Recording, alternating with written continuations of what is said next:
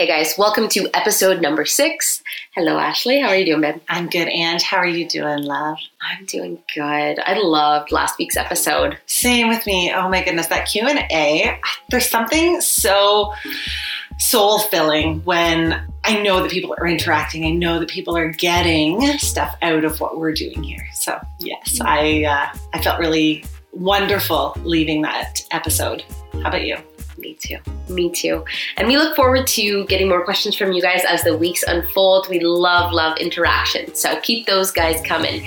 Now, today's episode is going to be all about intermittent fasting and the ways in which we use it with this lifestyle and how we've maybe come to get to this place and then ways in which you would set that up. So for me, I kind of want to take it back to my original weight loss journey and then bring it up to where I'm at right now. Because I think so often women try different diets, they try different methods, they're trying keto, and like intermittent fasting is great, but I think it has all this hype around it of like, oh, it needs to look like this, and you need to link it with keto, and like it has to be 16 hours of fasting and then 8 hours of eating. And I want to really just remind you guys that you can do totally what works for you. So girl, but it's not. Before you keep going, I know what this is, but for the listener who's never heard the words intermittent fasting, it's something it's a buzzword that's being tossed around. It's pretty popular, but what is it? Before you dive in on your journey, I want to hear all about it. Before you dive in though, what the heck does that even mean? Good.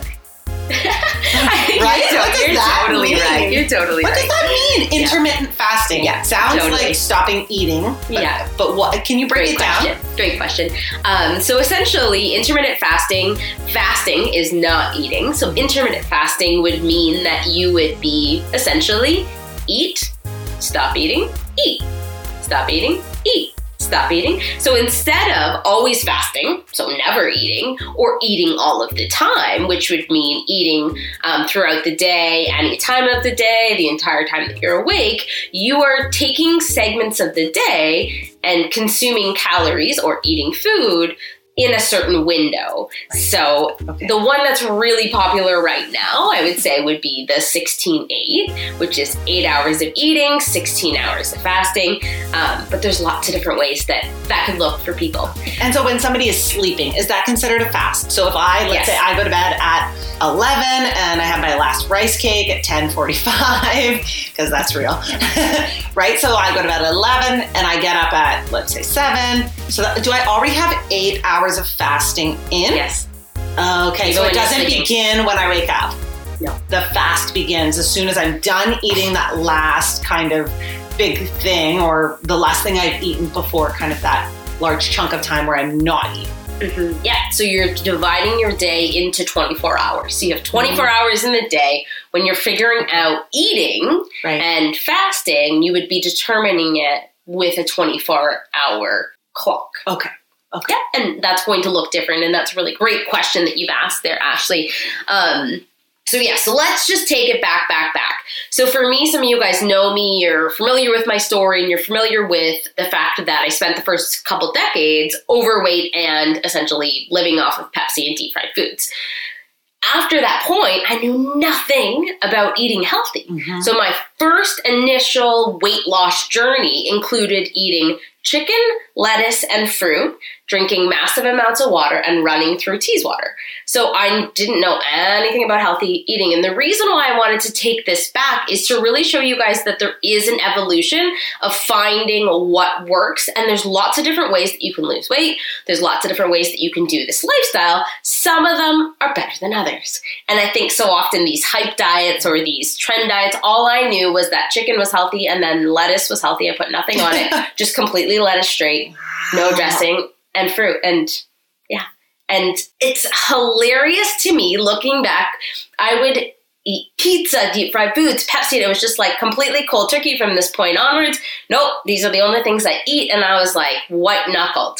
Yeah. And to me, it's crazy, but I think so often that can happen for people. And so when you're listening to today's episode and we're diving into intermittent fasting and you're like, I have to try this thing because Ange and Ash say it's great, know that this has been a a path of discovery for me for 11 years that I'm now at a place of like, okay, yep, this works. You can sustain this.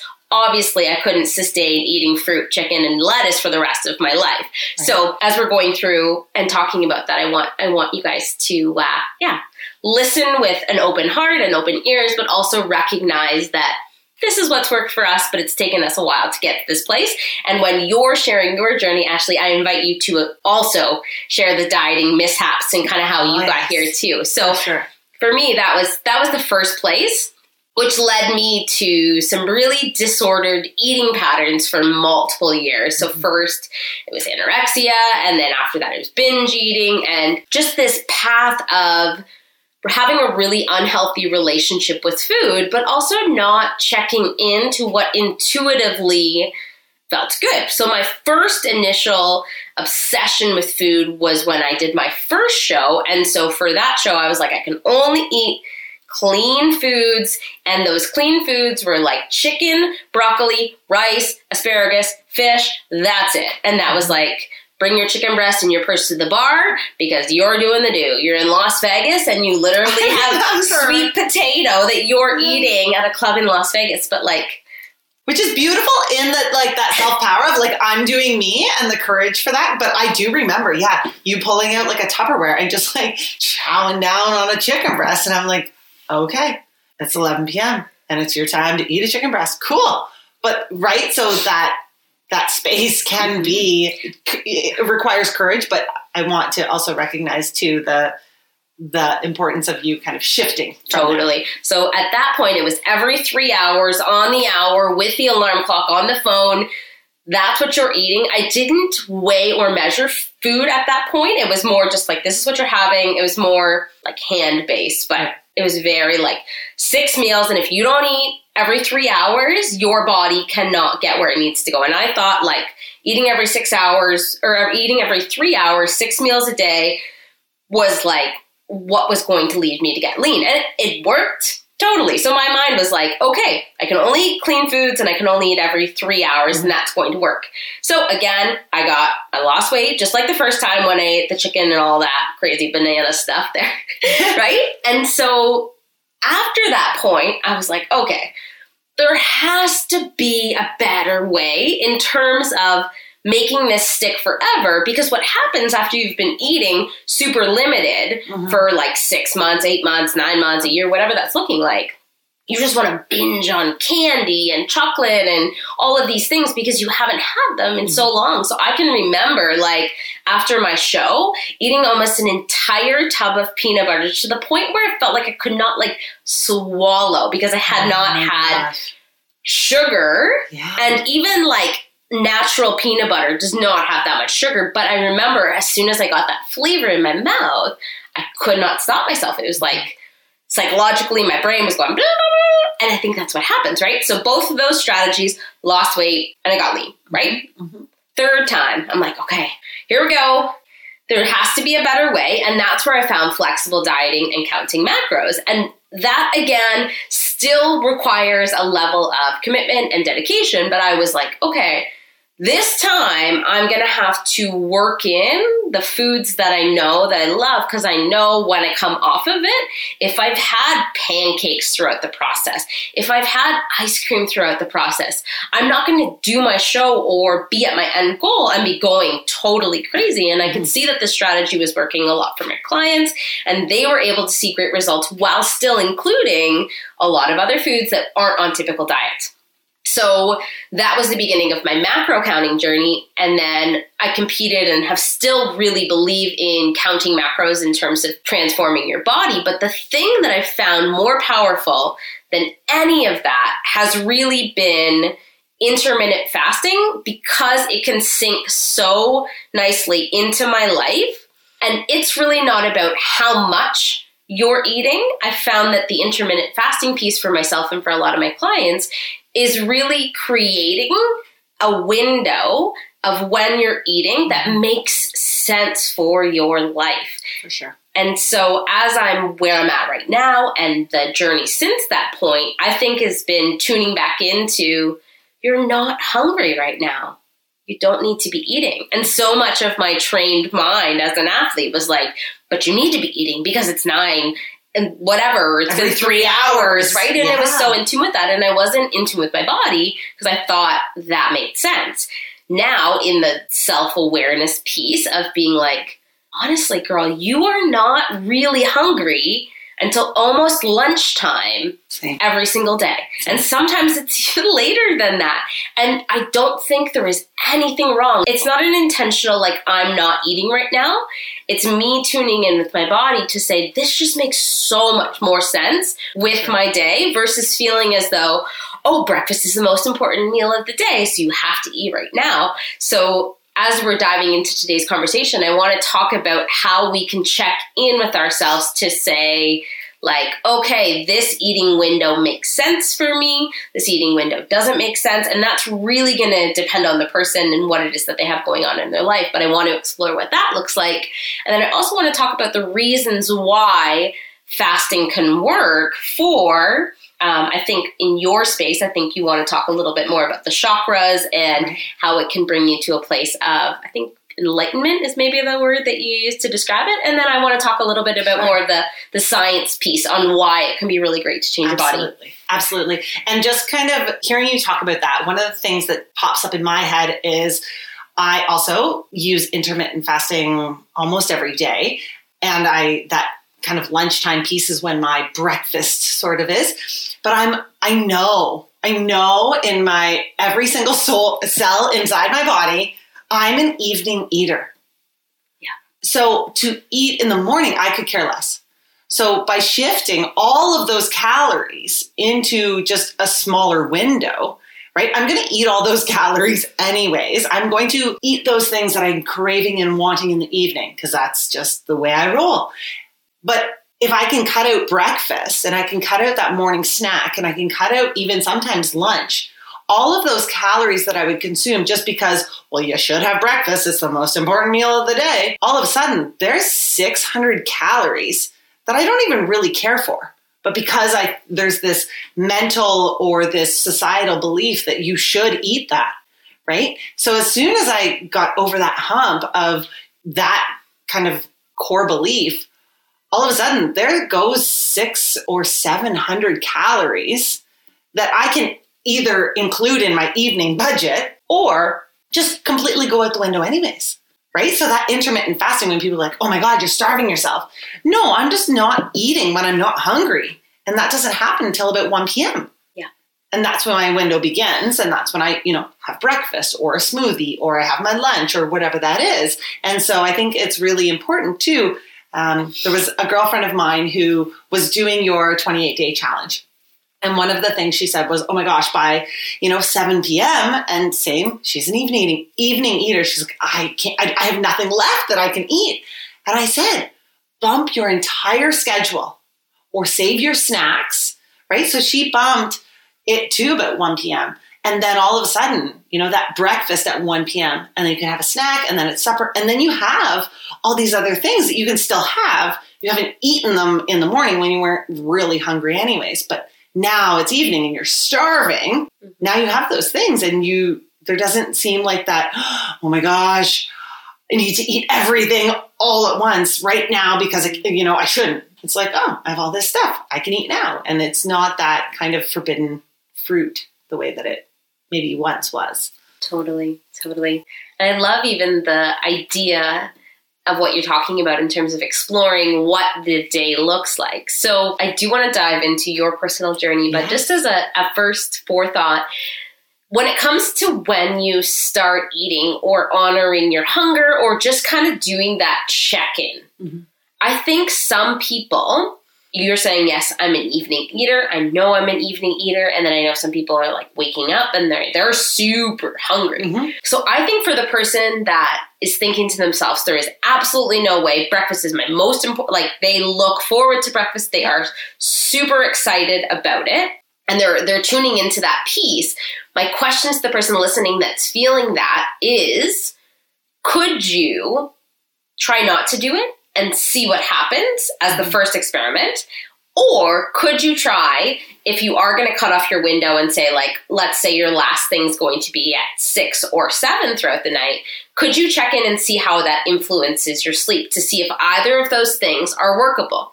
So typically, I will say to a client, which hard are you willing to endure? Both paths in dieting are hard. Normally your body gets adapted, but which hard are you willing to endure? Are you willing to wake up in the middle of the night because you have hunger pains, because you haven't ate for 4 or 5 hours before you went to bed? Or are you willing to endure a little bit of that discomfort in the morning where you are a little bit growly and you are like feeling a little bit hungry? Which hard are you willing to choose? And so once you choose, like, okay, maybe neither of them feel great for you, but can you try to do one of those hard paths and see which one you like less as like a starting ground versus feeling as though, oh, I have to do it this way or I have to do it this way? I would experiment with both hards and then see which one am I willing to tolerate if you do want to commit to trying intermittent fasting. For sure. Okay, so when you talk about intermittent fasting, does that mean no food, no water, no coffee, no anything? Or what's included? So for me, I drink coffee. I drink way too much coffee, but also I include that in my fast. And I know probably most fasts don't, but that works for me. They do. Oh, okay. Yeah, liquids are fine. Okay, see. There are some fasting Nazis that will tell you otherwise because they'll like, for example, I drink branched chain amino acids. So in those, they have the amino acids that would be part of proteins. So when I'm drinking that all morning, I am consuming about 20 calories, about 5 grams of protein, probably every hour, hour and a half. Okay. In the water that I'm consuming, also consuming coffee throughout that period of time too. But yeah, so there is going to be a tiny amount that would break your fast, but I'm not a fasting Nazi. Okay. So because liquids are fine. What I would say is that when it comes to like fasting in the evening, one thing that I would say doesn't count towards a fast is if you're consuming alcohol. So when it comes to consuming alcohol, whether that's in the morning or the evening for you, just joking, kind of. But when it comes to the evening, that would break your fast because the impact of alcohol on your system is going to break the fast, A, because it's high in calories, and because it's going to affect your liver so greatly. So alcohol would be the exception to the liquid rule. Okay. When it comes to things like, let's say, pops. I was going to say, what about a pop? Pops, juices. Again, it depends on how many calories they're going to be. I would say if you're going to be consuming something that's like 50 calories, I would say it's not a major deal. But if you're somebody who in the morning is going to drink a 2 liter of pop, that's a different story. Right? So but I would say water like with Mio, if I were to have water with Mio, it's not going to shift totally. That. But if I go to Tim Hortons and I order an extra large hot chocolate, I'm breaking that fast. It probably isn't your most optimal. It'd be kind of like, there's like the best route is just water, plain water, nothing in it. No coffee, nothing. That would be like best optimal. Then you have like your better, which is kind of what we're doing, right? We're doing the coffee, we're doing the Mio, we're doing the BCAAs. Yeah. And then like the okay would be you're still having like the hot chocolate. Right. Still, you're still keeping the calories down somewhat, right? But isn't as optimal in that case. But yeah, calories in alcohol are quite high just in general. Right. They're similar to that of fat. So they're on the higher side of things. Good. Thank you for clarifying. That's a great question. But yeah, let's take everybody back to your like oh my goodness dieting journey and maybe some of the crazy things that you tried. She's ugly. But that's ugly. I love it. The ugly awesome. truth is my favorite. Me too. So the very first time that I ever remember dieting, exercise, and my shift with kind of my body and my image was grade 4. Grade 4, I decided I needed to start running cross country because I was overweight. Grade 4. And it was a long and gnarly process of years and years and years of yo-yo dieting, binge eating, hating myself.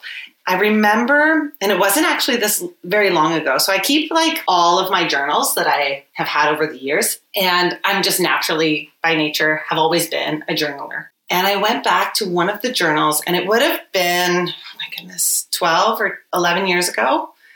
And this stands out so abruptly in my mind reading it. Honestly, it was a week ago maybe. And it said, day 2 of being ano. And I was struggling. I was trying to be anorexic. That was my goal, was to be anorexic.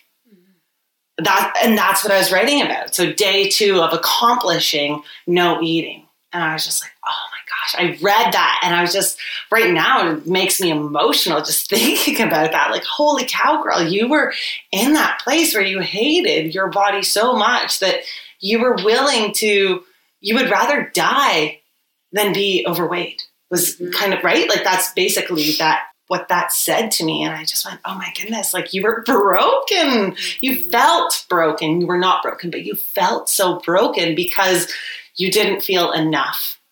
And I also think back to that time and I'm like, oh my gosh, like, she's probably the same size I am now.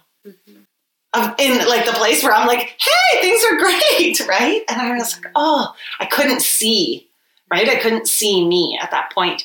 And so I have tried, I have tried the cabbage soup diet. I have tried running every single day for over an hour. I have tried only drinking water and protein powder. I have tried lots of really awful methods, and none of them seem to work. And I, at one point, read the book called Women, Food, and God, I believe. And she talks about our purpose in this lifetime is not to be here to lose and gain the same amount of weight back and forth, back and forth, back and forth. And that really hit home for me when I went, oh my gosh, everything that I do in this life is not about my weight. And that like struck such a big chord to me that, because I think what happens when we diet, when we exercise, when we focus on this thing, it's important to prioritize. It's important to have goals. But what happens when we have that terrible relationship with ourselves, with food, and I think what happens is we lose sight of everything else because we become obsessed with what we're eating that day, what we're not eating that day, what we weigh that day, what we don't weigh that day, it becomes our purpose. So we go to our job, but really the actual everything that's on my brain becomes about food, becomes about how much I've moved my body, how much have I, expended, or how much have I put in. And that's where that guilt piece comes in. So for so much of my journey, I felt a lot of guilt. I felt a lot of shame because I wasn't in the skin that I wanted to be in. And I didn't know how to do that without the all or nothing approach. Yeah. And I was very much all or nothing. So when I was in that nothing stage, I was binge eating. I binge. Oh my goodness. Remember there were nights when I would fall off the wagon and then I would eat an entire box of Oreos. Yeah, I feel you. And I remember Cam reaching across and he like put his hand on me and I totally recoiled, where I was just like, ew, don't touch me. I feel so gross. Like I felt I didn't eat to the point of like, oh, I'm so glad I had those Oreos. I feel so good. I ate to the point of like, I could actually barf right now. My stomach is so distended and I'm uncomfortable. Like the idea of having sex or like being touched was just like repulsive to me. Mm-hmm. And that's when I realized, holy cow, girl, like the place that you're in is not benefiting you. When you don't want, at this point, it was my boyfriend, you don't want your boyfriend to even touch you. I really hope those Oreos were so good because you don't want your boyfriend to touch you right now. Your quality of life is crap. You hate yourself.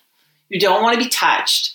And you didn't enjoy any single one of those Oreos. You just sat there thinking, I'm sabotaging everything I've just done because I haven't eaten in 4 days. Yeah. Right? And then still the next day, beating myself up for that, starting over, I'll be better, I'll be anorexic today and all the days henceforth. So that was very much a big part of my journey. I started to appreciate or notice the things that my body could do once I was pregnant. Because it didn't matter anymore. I was getting fat anyways, right? And I felt so sick that all I could do was intuitively eat. So when I was pregnant with Felix, I think one of the only things I consumed was fruit and popsicles. But that was all that my body could consume, right? And so it happened with every single pregnancy, that intuitive eating. I'm just gonna pause you for 1 second, babe.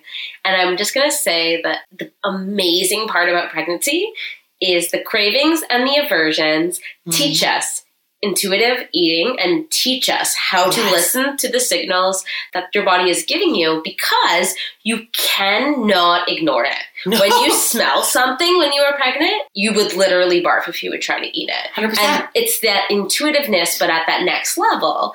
But it's teaching you that skill. So once you aren't pregnant, or when you're not in that, you can really tap into it. Because yes, it's more of a whisper versus I cannot have that thing. But it's really taught you that skill, which is amazing to see. And you're not thinking your body needs to look a certain way. No. Right? So it adds that intuitive piece, and it takes away that place of, but you must be skinny. You're like, well, I'm growing a baby. Like, I'm not going to be skinny. So I need... Oh my goodness, I would sit down and I would eat 4 oranges. I would cut them up in those little triangles. I would put them on a cutting board, and I would sit down and watch whatever we were watching that night. And I would just consume so many oranges. Mm-hmm. It's not a surprise that Felix is now allergic to oranges. But that intuitive piece of just, okay, this is what my body needs. And if I don't follow this, I will barf. And I remember we were away it was a different girls trip, but we were away at a cabin somewhere. And was I there? I was pregnant with Coralie. And do you remember? It was like 10 o'clock in the morning. We had all had our showers, and you guys were all drinking coffee. And I still couldn't drink coffee, but I was drinking a Coke.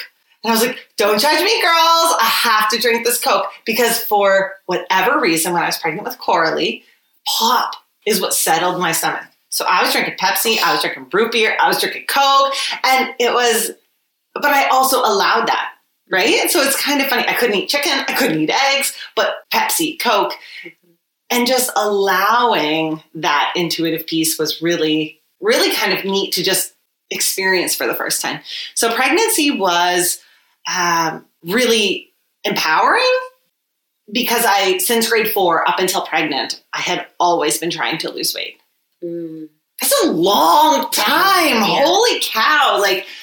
So that was really interesting. But after I had Coralie, I was very much aware of my body. I still loved my body, because I had learned that over the past 6 years, holy shit, my body does amazing things. It births humans, it carries humans, it feeds humans, it gets humans from A to B. Usually I'm one of those humans, right? And so after having Coralie, I reached out to Ange, because my body was also saying hey girl, you're doing some things that you shouldn't be doing. And that was obviously Candida. But I remember reaching out to you, and I was so scared. I was so scared to dive into dieting. I was scared to do exercise because of that path I was once on. I remember thinking I would rather be 40 pounds overweight and not have that horrible relationship with food and myself that I have, always had. Mm-hmm. Right? And so I was so hesitant when you and I started working together. I mean, you're one of my best friends, so that kind of bridge was naturally there, but I'm I still pushed at it. I still resisted. I still struggled. And the way that you showed up in that space for me, and I think this is one of the most beautiful things that you do with the women and men, but mostly women that show up with you, is it doesn't matter that you have been dieting or struggling for 20 years. I am meeting you where you are today. And so when Ange and I started working together, exercise was not even on the table. It was not, right? It was more about getting symptoms under control and then moving my body in a way that worked for me. Now I'm in a very different space. I have a different relationship with food and my body and energy and exercise, and I love it, but I didn't start there. And that was a really scary thing because I felt it was a slippery slope. If I dive into dieting, if I dive into exercise, all of a sudden I'll become obsessed. All of a sudden, that number on the scale will be what dictates my mood. It will dictate the way I interact with my family and my husband and my people. And I was so scared of that. I was so terrified. I love that you share that. And it sounds like for the first time in your entire life, you entered the journey with no shame or guilt associated with any of it. Totally. And I think that is the root of so many people's struggles, is what they put in their body causes so much shame and guilt. Whether they move their body or not move their body, there's so much shame and guilt that's associated with all of it. And I think that is... Oh, I was so bad this weekend. Why? What'd you do? Oh my God, I had like half of a cake. Did you kill anybody? You were so bad. What did you do? Right? It's that, yes. And then they sit in that. And I think so often that, yeah, I love that you've come to this place, and I thank you for saying so many nice things. But I think that's the magic in what I do, is helping people release all that shame and guilt that has bogged them down for so many decades. That's like, well, every other person I've worked with has always told me that I can't have that thing. And I was like, where did it get you? You just want to have that thing. I get it. Yeah. Most of the nutritionists are going to say to you, don't have those things because there's going to be an insulin spike. And then this is going to happen and this is going to happen. That doesn't get people where they want to go because it's forbidden fruit. And because if they do it, it's like they sit feeling as though they are so bad. Yeah. They're like the bad kid in the corner, and like, that doesn't get you anywhere long term. Even though okay, yeah, it would be optimal to never have those things. But I think both of us have been through the cycle of we've done it. We've been through all these struggles, and what we've seen on the other side of that is being super restrictive and not designing your diet or the way that you're eating to fit your lifestyle makes zero sense because you just can't stick with it. For sure. And that's where the intermittent fasting is something that I've started to enjoy maybe this past year. My husband actually dabbled in it first, and that caused some rifts between us because I was still in that place of fear. It meant anorexia to me. I was like, if you're not eating, that's not good. I had this belief, right? And you were here, and I'm just sitting there, and I know she's like, intermittent fasting is great. And I'm like, ah! But I was also emotional because he was doing something that I wasn't doing. So there was a resentment, there was some jealousy, there was some guilt there just on my behalf, right? And so now that I'm doing it, he also does it as well. But most of it is because it works with our lifestyle. Yeah. When I get up, I'm not hungry, and we're doing the hustle. It is kids to school, getting life in order, packing lunches, and getting out the door. And so when that's me sitting down and eating anything with anybody at that point just is unrealistic. And it wouldn't add to your day. No, it would take away from it. It would totally. And I see this a lot for moms with young kids where it's like, I'm just so busy to eat in the morning. I'm like, girl, then don't eat. Yeah. If it is another thing on your to-do list of a morning that is already stressful, take it off the list. It's all good. Yes. Especially if you're eating later into the evening, you'll wake up and you aren't hungry. You had your last meal at 9 p.m. or 10 p.m. I think you said 10:45, right? If you had those calories into the evening because that works for your groove and your schedule, you don't wake up super starving. So I think so often, for those young, you're in that stage, I'm in that stage. This works for other people too, but I'm just saying, especially with the young kids and all of the diapers and the emotions and all of the things in the morning. You're filling up a lot of cups in the morning, I feel like, with young kids. And I think too, it's important to mention when we feel most emotional. And we know that food is connected to emotion.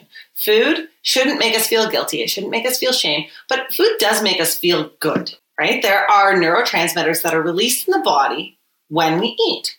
Dopamine is one of them. That's a feel-good chemical that is released. And so in the evening, we're most depleted just of our energy stores because we've been out interacting in the world. We've been working away on our laptop or whatever the case is. We are more depleted than we are first thing in the morning because we've done a day, right? And so in the morning, we don't feel that same, oh my God, I need to eat to feel good feeling because the stresses of the day are not yet on us. They're coming. We know they're coming, right? But in the evening, that's when the day settles in. That's when we feel like, oh, I can take a load off. That's when we are craving a little bit more of that emotional fill. And it's okay that food fills that emotional piece. Food is a feel-good thing. We don't want to overload on it. That's where that binging is. But knowing that, hey, for me, this is a ridiculous guilty pleasure, but I love the chocolate rice cakes. So I will sit and I'll eat 7 of them. Like, I don't even care. But I don't even care. But that's my, like, in the evening when I'm just like sitting there, Cam and I are down in the shop or we're sitting watching a show or I'm chugging away on something else, then that's my like, relax, release, whatever. And so I know it's emotional. Not in like it could make me tear up or it's so good, I could never deal without this, but I like it. It's joyful. Yes, and I like that my kids are in bed. Yes. I like that my house is quiet. My house is, well, probably not, but maybe sort of kind of clean. And there's like a decompression that comes with that. And so knowing that if I were to eat those 7 rice cakes at 9 a.m., it wouldn't work. I wouldn't feel that same joy. I wouldn't feel hungry or just wanting them the same way, right? And so I think there is something about the evenings, that unwinding piece, that we are more emotional and we reach for food. And so if we haven't eaten when we weren't hungry kind of in that morning space, or we've saved a little bit of those calories, the evening doesn't feel like, oh my gosh, I just blew it all to hell. You're like, I haven't eaten all day, so I can have X, Y, or Z without that guilt piece, without that shame piece. Mm-hmm. Totally. And I love that you're even just tapping into the piece of the shifting of the calories, but also just that joy piece. I think so often sustainability when it comes to food is wrapping your head around how can I create joy with my eating? And yes, it's the timing, but it's also recognizing within yourself, does this bring me joy or not? Versus feeling as though, oh, but my diet told me I have to do that. Oh, but my plan that I'm supposed to be following told me that I should do that. I think so often we lose sight of intuitiveness because we read something on the internet or somebody does an Instagram post. Oh, she's doing that. And so that feels really good.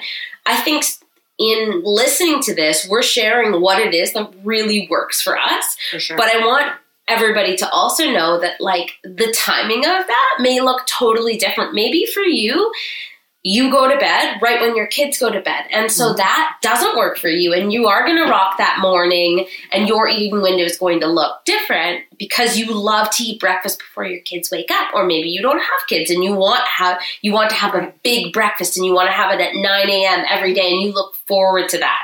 But that brings you joy. So I think when we're looking at what your eating window is going to look like, I think it's just creating some very gentle boundaries of like 6 to 8 hours throughout the day where you are consuming calories, you're feeling great, and you're shifting that window to make sense for your life. And really that's a way to manage calories, but also just maximize the calories that you are consuming so that most of the day your body is burning fat so that you are having a lot of mental clarity, which leads me into some of the things that you know to be true about intermittent fasting and the way in which it affects the chakras within the body. So let's dive into that. Okay, so there's 7 major chakras in the body. There's actually over 200, but the 7 we are going to focus on are what people if you've ever heard the term chakras, are what we are referring to. And the reason that we focus on those 7 chakras is because they settle in and on the major organs of our body. So just kind of a brief overview. There's our root chakra. It's located in the pelvis. Sacral chakra, just below the belly button. Solar plexus in your rib cage, just below kind of your breasts. Heart chakra over the heart. Throat chakra is in your throat. Third eye, forehead, and then there's a cone that goes out from your head, and that is crown chakra. And so those 7 chakras are where we feel some of our clogs. It's where we feel some of the pent up things of the day that get stuck. It's also when those things are flowing and in a good space, probably we're doing okay. And so when it comes to food, we reach to food because we know that food energizes us. We know that food transfers into energy. Sleep transfers into energy. Sunshine transfers into energy. But also when we go to that food place, when we think of food as energy, food grounds us. It brings us back down to earth because food generally, if you just think of food that doesn't come from packages, comes from the earth. So when we eat, we feel grounded. So when we go to that intermittent place, when we think of intermittent fasting, we're talking about not grounding. So we're actually going to those higher chakras. So when we feel a little bit lightheaded, when we feel a little bit loopy, when we start to kind of, I don't want to say hallucinate, but let's say you didn't eat for many days, you might, right? But it's because you're not grounding. And so we can, with intermittent fasting, because it's safe, we're not grounding down, but we're going to that place of enlightenment. So those higher chakras, when we talk about the crown chakra, when we talk about the third eye, the throat chakra, and the heart chakra, those are the higher chakras. They are more connected to our divine self, our divine purpose, our higher self. And so when we don't eat for that little bit of extra time, we can be in that space easier. And it's important too that we do eventually, obviously, eat because it grounds us. We notice that as soon as we eat, we're like, oh, okay, I'm back down to earth. Okay, I can move about my day here on this planet. And that's really where kind of that meld between intermittent fasting and the beauty of that and how it can be a higher experience. We can choose to be in that divine space when we aren't full of food. And we can also ground back down with whatever it is that we are choosing to eat kind of later after that window kind of closes. And so when we enter it in that space of, oh my goodness, I'm a little bit lighter, I'm a little bit clearer, I feel connected to something else. That's that fasted place and that grounded, oh, okay, I'm back to me. I feel like myself. I feel like I can move about my day and really kind of those base tasks. I can get shit done. Do. We can organize. We can manage. That's that grounding piece that food provides. And so when we look at it from those two perspectives, it can create a lot of beauty in the way that our body and our energy opens and closes. And so when we are open, we can move about our day in a really beautiful place. And so just by being knowledgeable of that, we can take that thing that we're already doing, it's working with our life, but knowing about it and experiencing it from that angle adds a sense of beauty to it that is beyond just, I want to be thinner, I want to be leaner, I want to whatever, but that I'm experiencing this from a place of my higher self. I think it's so interesting because I know you have talked about this before, and I didn't really know those things to be true, other than I always knew when I was going to do a creative project that I would sync it with like a 2 or 3 day fast. And so, which maybe sounds a little bit crazy to the person that's listening, but for me, when I am in flow state and I'm like creating an ebook or designing a program or trying to design an event,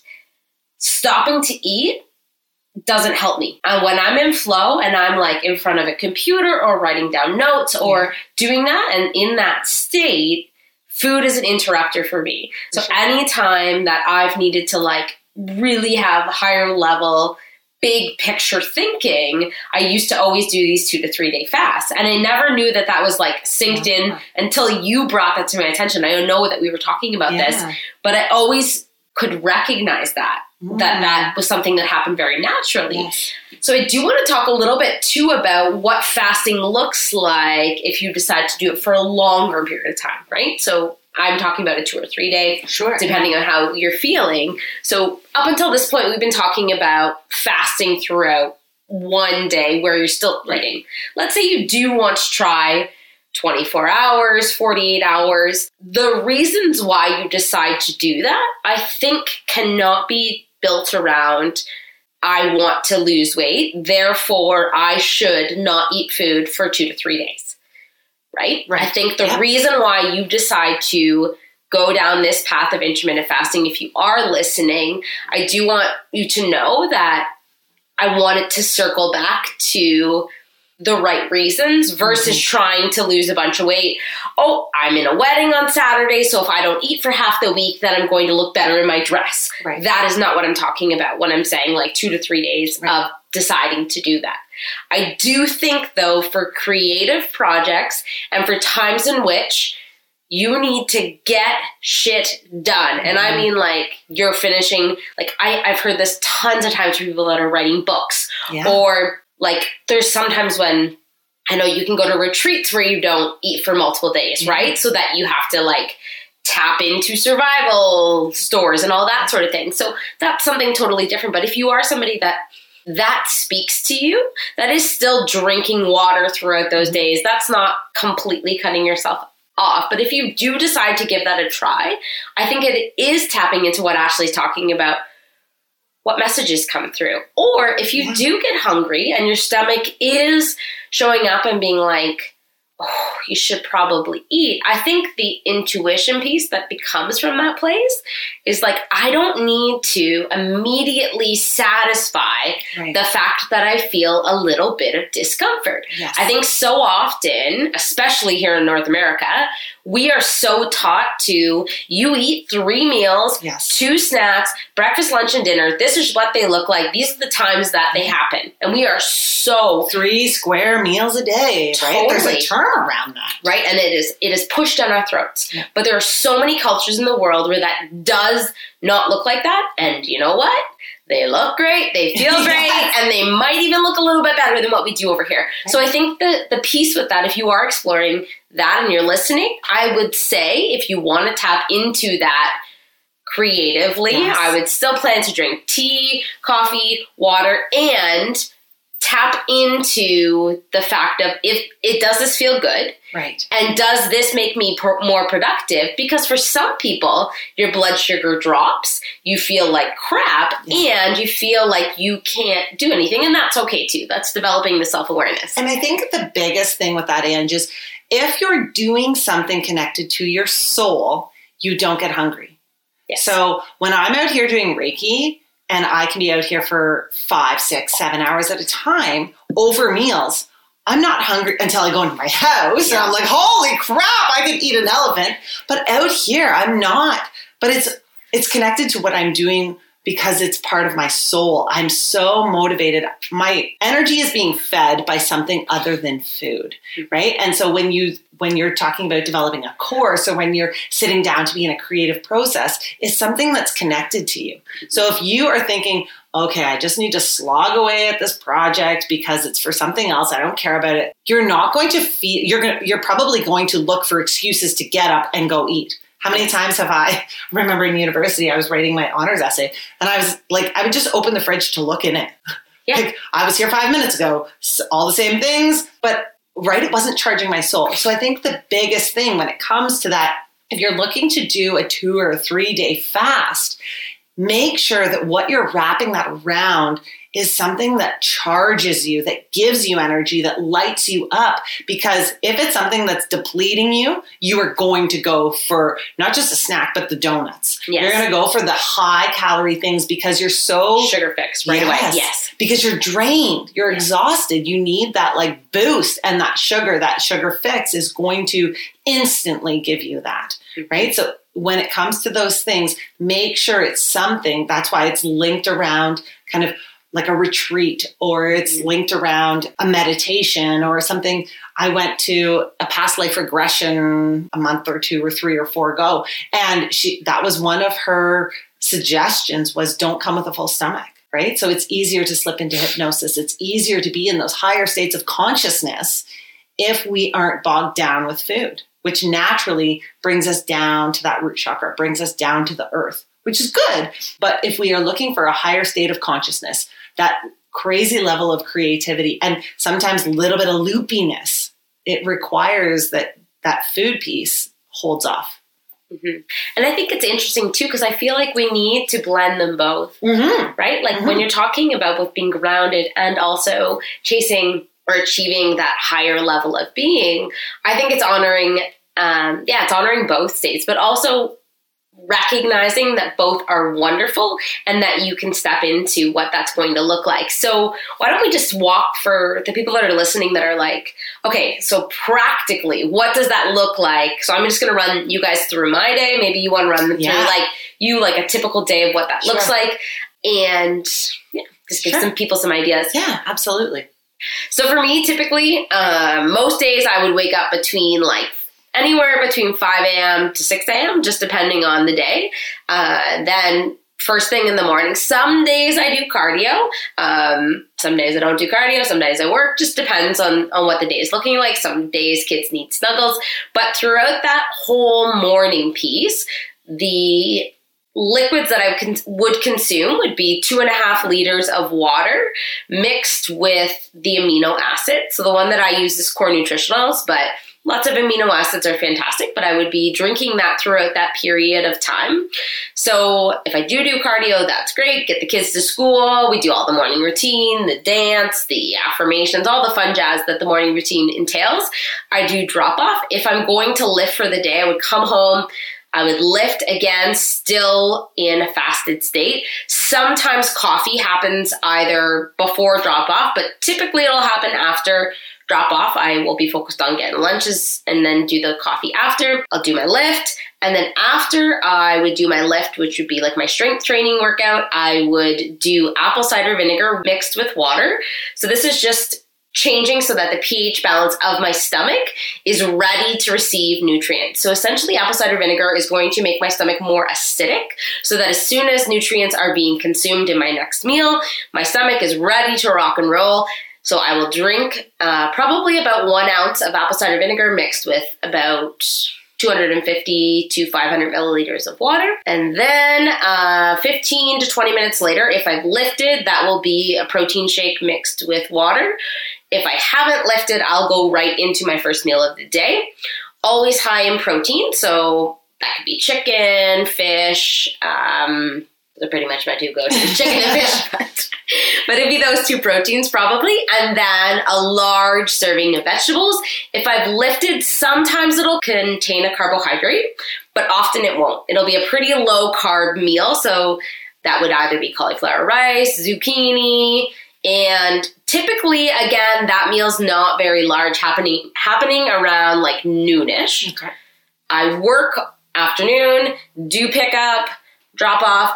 I'm not a big snacky person, so most of my calories would happen like in that dinner meal because I've left so much freedom and flexibility in the day. Probably at this stage have only consumed like maybe 400 calories by the time dinner rolls around. Mm-hmm. Feels great for me. I feel good to go. I still have all night to still consume whatever it is that makes sense. We want to do taco night on Tuesday because that's what we always do on freaking Tuesdays, which is great. But I can have tacos. It can include like a regular, gluten-free wrap.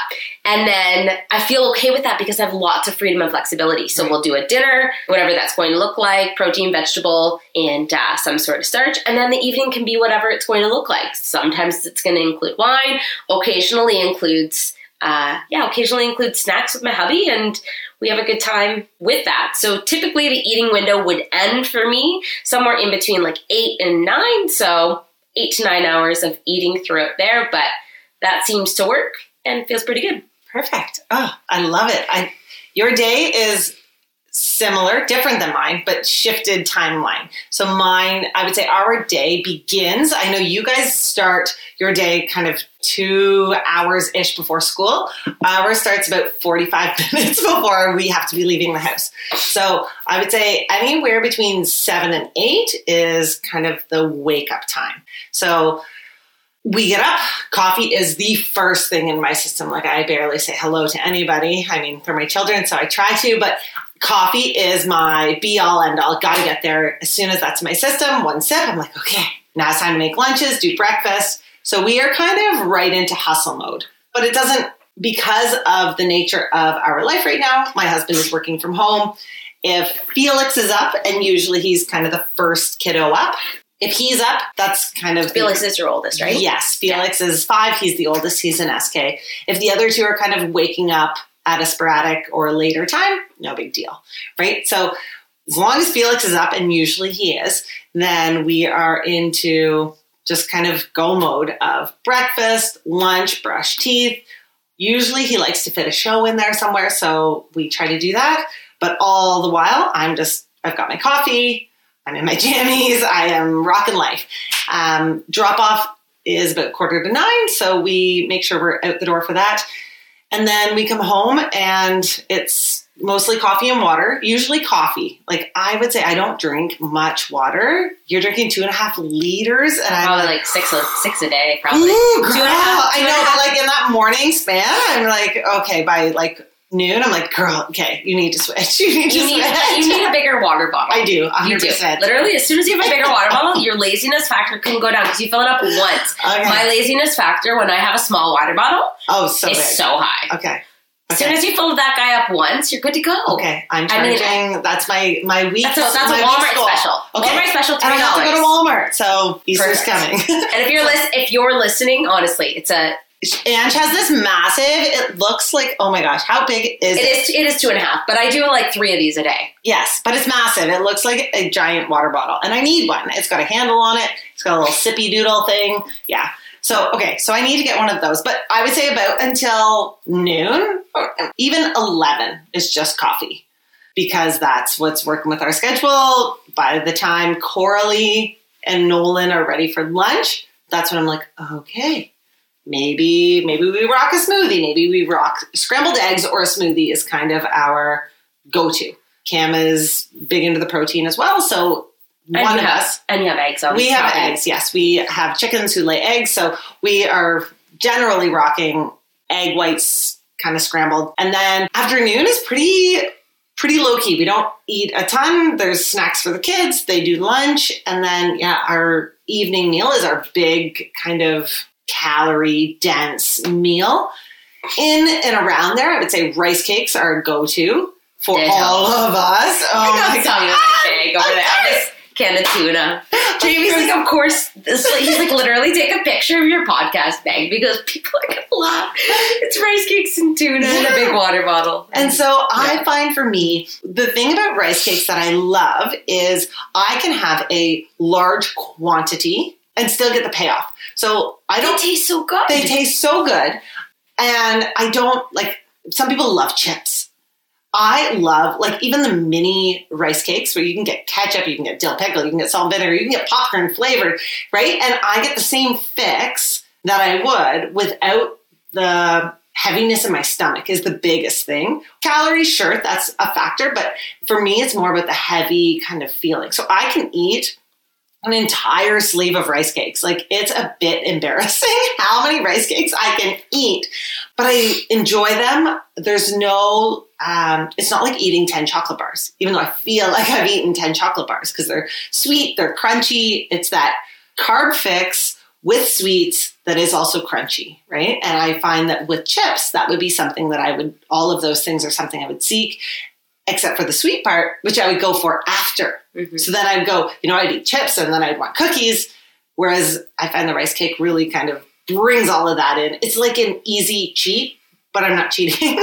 And because it's made from, well, essentially what happens with rice cakes or rice in general is that digestion is slower and doesn't have that same level of insulin spike, right? Right. So what happens is, like when we have, like, let's say a chocolate bar or even just these super rich things or chips, what ends up happening is the spike is so high and then it goes through your system so quickly because there's no fiber linked to it. And I know that the fiber in a rice cake is not massive, but it's made from rice, so there's enough of a binding solution so that the insulin spike is not crazy high. So what happens is we feel good without having that super high spike and then the drop. As soon as the drop happens, we want more chocolate. Yeah. We want more. Versus you have the 7 rice cakes, and maybe to you that feels like that's a crazy amount. But like 7 rice cakes is like 300 calories, which is like nothing. Right? But for me, it's very much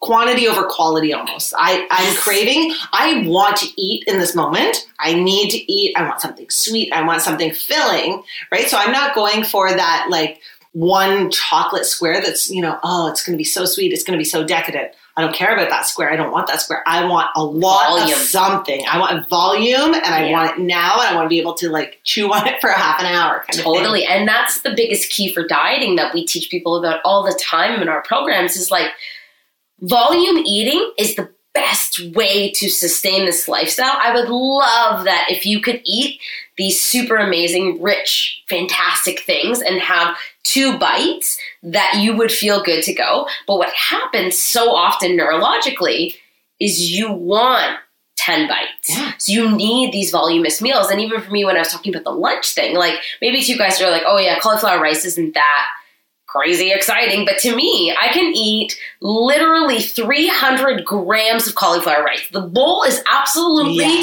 ridiculous to the person looking at it. And I'm like, I know, but that amount of cauliflower rice is literally 10 carbohydrates. Right? And 10 grams of carbs, right? And so to eat half of a sandwich or that entire bowl of cauliflower rice, you're like, I will take the volume because I need to chew it. I can feel it in my system. I can, right? Versus like, oh my goodness, this tiny little sandwich is going to be good for about 5 bites. And the neurological hit that happens over and over and over and over. So I'm going to tell you another trick I use with dieting, which my husband thinks is fucking ridiculous. So when I eat something that's really yummy, like let's say ice cream. Yes. I use a tiny spoon and I literally eat it so slow.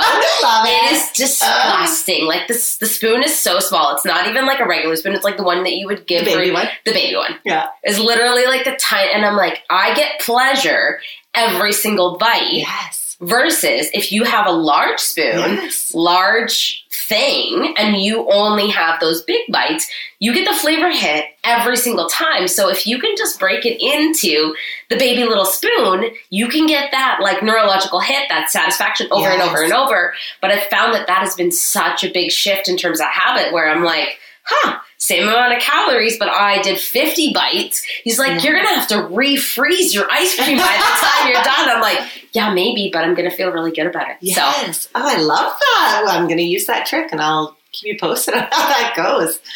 Sounds good. All right, baby. Oh, another hour. We got to wrap this in. Oh my goodness. Thank you for sharing all of your knowledge on intermittent fasting. I feel like we all have been hearing it. We've been finding out about it. We've been researching it. And so to hear one of the experts in the field, your process, your experience, and the way that you go about using that with clients and yourself has been really clarifying for me, very clarifying. I'm working it into my daily life, but hearing all the things that you have to say on it is really charging, but also informative. So thank you.